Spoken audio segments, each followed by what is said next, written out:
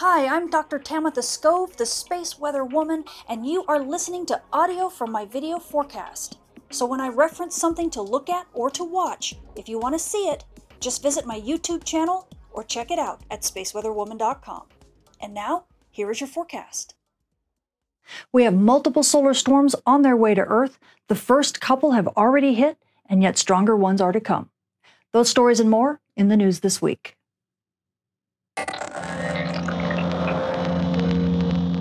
Space weather this week really begins to pick up in activity, but not so much in the way of solar flares. As we take a look at the Earth-facing disk, you can see a lot of active regions in Earth view, and you can see lots of filaments too. In fact, take a look at this filament here up in the north. You can barely see it kind of lightly lift off like that whoosh, but there is a solar storm that it launched. This solar storm's been mainly going northwest of Earth, but it does have a slight Earth-directed component. In fact, it hit just earlier today, and it's giving us just a little bit of disturbance, but that is just the first of several solar storms that we've been watching for. Take a look here now at region 3466. You can see yet another solar storm being launched. This solar storm is going mainly west of Earth, but it also have a slightly Earth-directed component. We'll talk more about these solar storms in a minute, but we're not done. Believe it or not, as we take a look at the east limb of the sun, there's quite a bit of activity there. You can see a solar storm being launched here. You'll see another solar storm being, bam, right there being launched in the south. Neither of those are Earth-directed, but keep your eye on region 3467. This one launches another solar storm right here. Ready? Wait for it. Here it comes. Bam! Right there. That solar storm actually does have an Earth-directed component. And as we take a look at it in coronagraphs, you can see it really looks like it's a partial halo. This is the one that we're expecting to come yet. It has not hit Earth yet, but it should come here in the next day or two. And that's not only the last one, believe it or not. If we take a look down here at this filament, pay attention to it and pay attention to region 3463, because on the 17th, bam, right there. Do you see that thing fire? And if you watch this filament here, it begins to erode a little bit. So the combination of these two actually have sent another solar storm to the south of Earth. And as we take a look at it in coronagraphs, you can see that partial halo going south of Earth, but that means it also has an earthward directed component. So we've got a lot of solar storm models to look at. NASA and NOAA have been furiously busy, and welcome to near solar maximum, because we're going to start seeing more eruptions like this. In fact, we've already seen another one on the sun's far side, and that's going to harken new regions that will be rotating into Earth view here over the next few days. And we'll talk more about that when we get to the far side sun.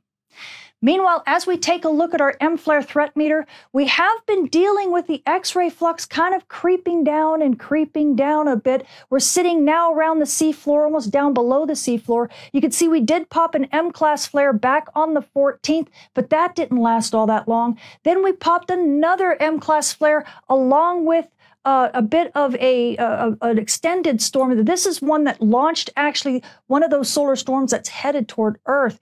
But since then, things have been reasonably calm. You haven't seen all that much activity. This means we're getting kind of quiet on the bands, and it's going to get a little bit quieter before things get loud again. So amateur radio operators definitely enjoy some dayside radio propagation with a little bit less noise on the bands than you're used to hearing. Now, switching to our solar storm conditions, well, we can see over the past couple weeks, things have been extremely quiet. In fact, we've been sitting at barely unsettled conditions to mainly quiet conditions. The only other time is when we've actually bumped up to almost storm levels here was back on the 13th, and that was due to some fast solar wind that hit us. But however, it just didn't last all that long. We did get a little of aurora, but it went back down to unsettled conditions, and now it's basically down to quiet conditions.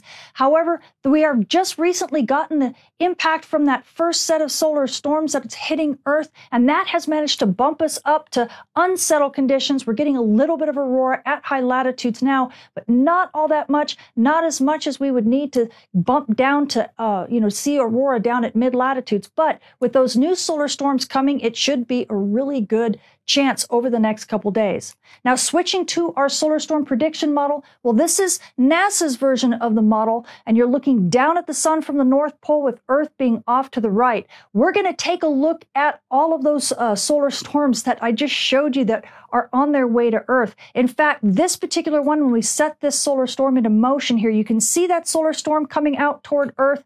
Bam, it hits Earth right here. The impact time really was about 6 UT on the 18th. So this is the storm that we are getting hit with right now. In fact, there's actually two solar storms that maybe are kind of back to back or on top of each other. It's kind of hard to tell from the data. But this solar storm is one of the weaker solar storms. We're not really expecting it to cause all that much ruckus. This is the one that was going mainly northwest of Earth. However, as we take a look at yet the other solar storm, this is the one that was mainly going west of Earth. You can see it's hitting Earth basically around noon on the 18th. So again, we think that these two storms are kind of hitting back to back. It's hard to tell from the real-time satellite data whether or not in our upstream monitors, whether or not both storms have hit thus far, because both of them are kind of wispy storms, very weak storms, and kind of glancing blows. So not expecting all that much. Things will likely kind of quiet down because we have to wait for the bigger solar storm. And that's what this one is. This is the NOAA's version of the solar storm prediction model. The top panel is density, the bottom panel is velocity, and you're looking down at the sun from the North Pole with Earth being off to the right. And when we set this solar storm in motion, what you're going to see here is a solar storm mainly going to the east of Earth. And this solar storm is the one that had that big halo. This is the one that was shot mainly to the east, but it was a much larger storm than the other ones we've been seeing. The impact time here looks like it's going to be about late on the 19th, and that could possibly bump us up to active conditions and give us some aurora at mid-latitudes, and that should sustain into the 20th. And then we have one more solar storm. If you recall, we have the one that's going to the south of Earth. Well, NOAA didn't model that one, NASA has, so we're back to the NASA model. And this one, as it hits Earth, you can see the impact time here is going to be about early on the 21st. So expect this one to hit after the one on the 19th, and this one could also be a decent impact for us and bring aurora down to mid-latitudes. It also means we could be storming clear until the 22nd before things really begin to calm down. So aurora photographers, if you're at high latitudes, you're going to get a show. At mid-latitudes, well, it's touch and go, but maybe, just maybe. Now, switching to our far-sighted monitor, we can no longer view the sun from the stereo A imagery because stereo A is staring at the sun from the front side. So we have to switch to what our HMI and AIA imagery of about 2 weeks ago to kind of give us an idea of what was going on the sun's far side, or what is going on the sun's far side now. And as we take a look at this, we actually are looking at regions 3451 and 3452, as well as region 3448. These regions were a bit active on the sun's far side. And in fact, when we take a look at the HMI helioseismology far-sighted viewer, we actually can see these regions that we're looking here on the gray part of this image. This is the front side of the sun, and you can see these regions as they were leaving the front side of the sun back on the 11th of October. But as we follow them, we get into the gold regions. This is the sun's far side now, and that's where these regions are. They're located on the sun's far side, and as you can see where the dark regions are here, you can see a little bit of darkness here for 3448 as well as 3451 and 52. We're definitely going to have a chance of these regions surviving their far-sighted passage. And believe it or not, as we continue watching these regions move across the disk, the far-sighted disk, we saw a huge big solar storm, far-sighted solar storm that was launched. Here is the coronagraph for this particular far-sighted solar storm launch. And this thing is almost a full halo and an intense one at that. And so it looks like, from the imagery, it looks like the location, the source region is somewhere in this cluster of regions. So definitely be aware when regions 34, 51, 52, and 48 rotate back into Earth view in about 3 to 5 days. We're definitely going to be looking for big solar storm producers just like that, and possibly the rise in solar flare radio blackouts as well. Now, switching to our moon, we are now coming out of the new moon phase on our way to a first quarter. And by the 21st, our moon will be about 43% illuminated. So you night sky watchers, if you want to catch those dim objects in the sky, like, I don't know, maybe some aurora, well, you're going to have this somewhat bright companion to deal with. So you're going to need to check your local rise and set times. So now, switching to our solar storm conditions and aurora possibilities over the coming week, we are anticipating some more solar storms hitting Earth. We already have gotten hit by the solar storms that were supposed to arrive on the 18th.